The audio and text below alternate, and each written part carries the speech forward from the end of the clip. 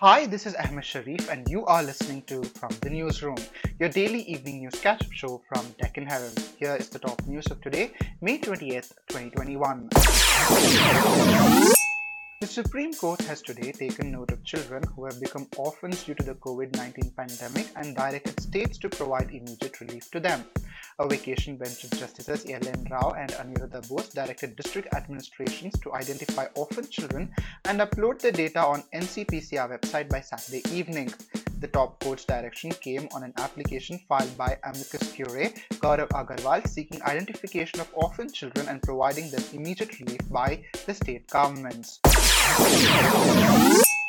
While addressing the media via video conference today, Congress leader Rahul Gandhi lashed out at PM Modi and blamed him for the second wave of the COVID-19 pandemic. He said that the Prime Minister's Nautanki is the reason behind the second wave. Blaming the Prime Minister for not understanding COVID-19, Rahul Gandhi said that India's death rate is a lie.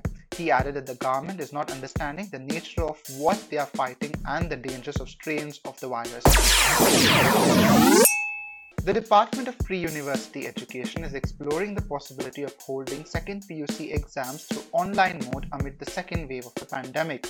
Officials are working on the feasibility of conducting tests online after several stakeholders flooded the department with suggestions for the same. The department also received suggestions for slashing the duration of exams to 90 minutes, conducting exams only for major subjects and sticking to multiple choice questions. However, department sources said they are, by and large, considering holding exams via online mode. That's all today. For more news and updates, log on to DeccanHerald.com. Have a great evening.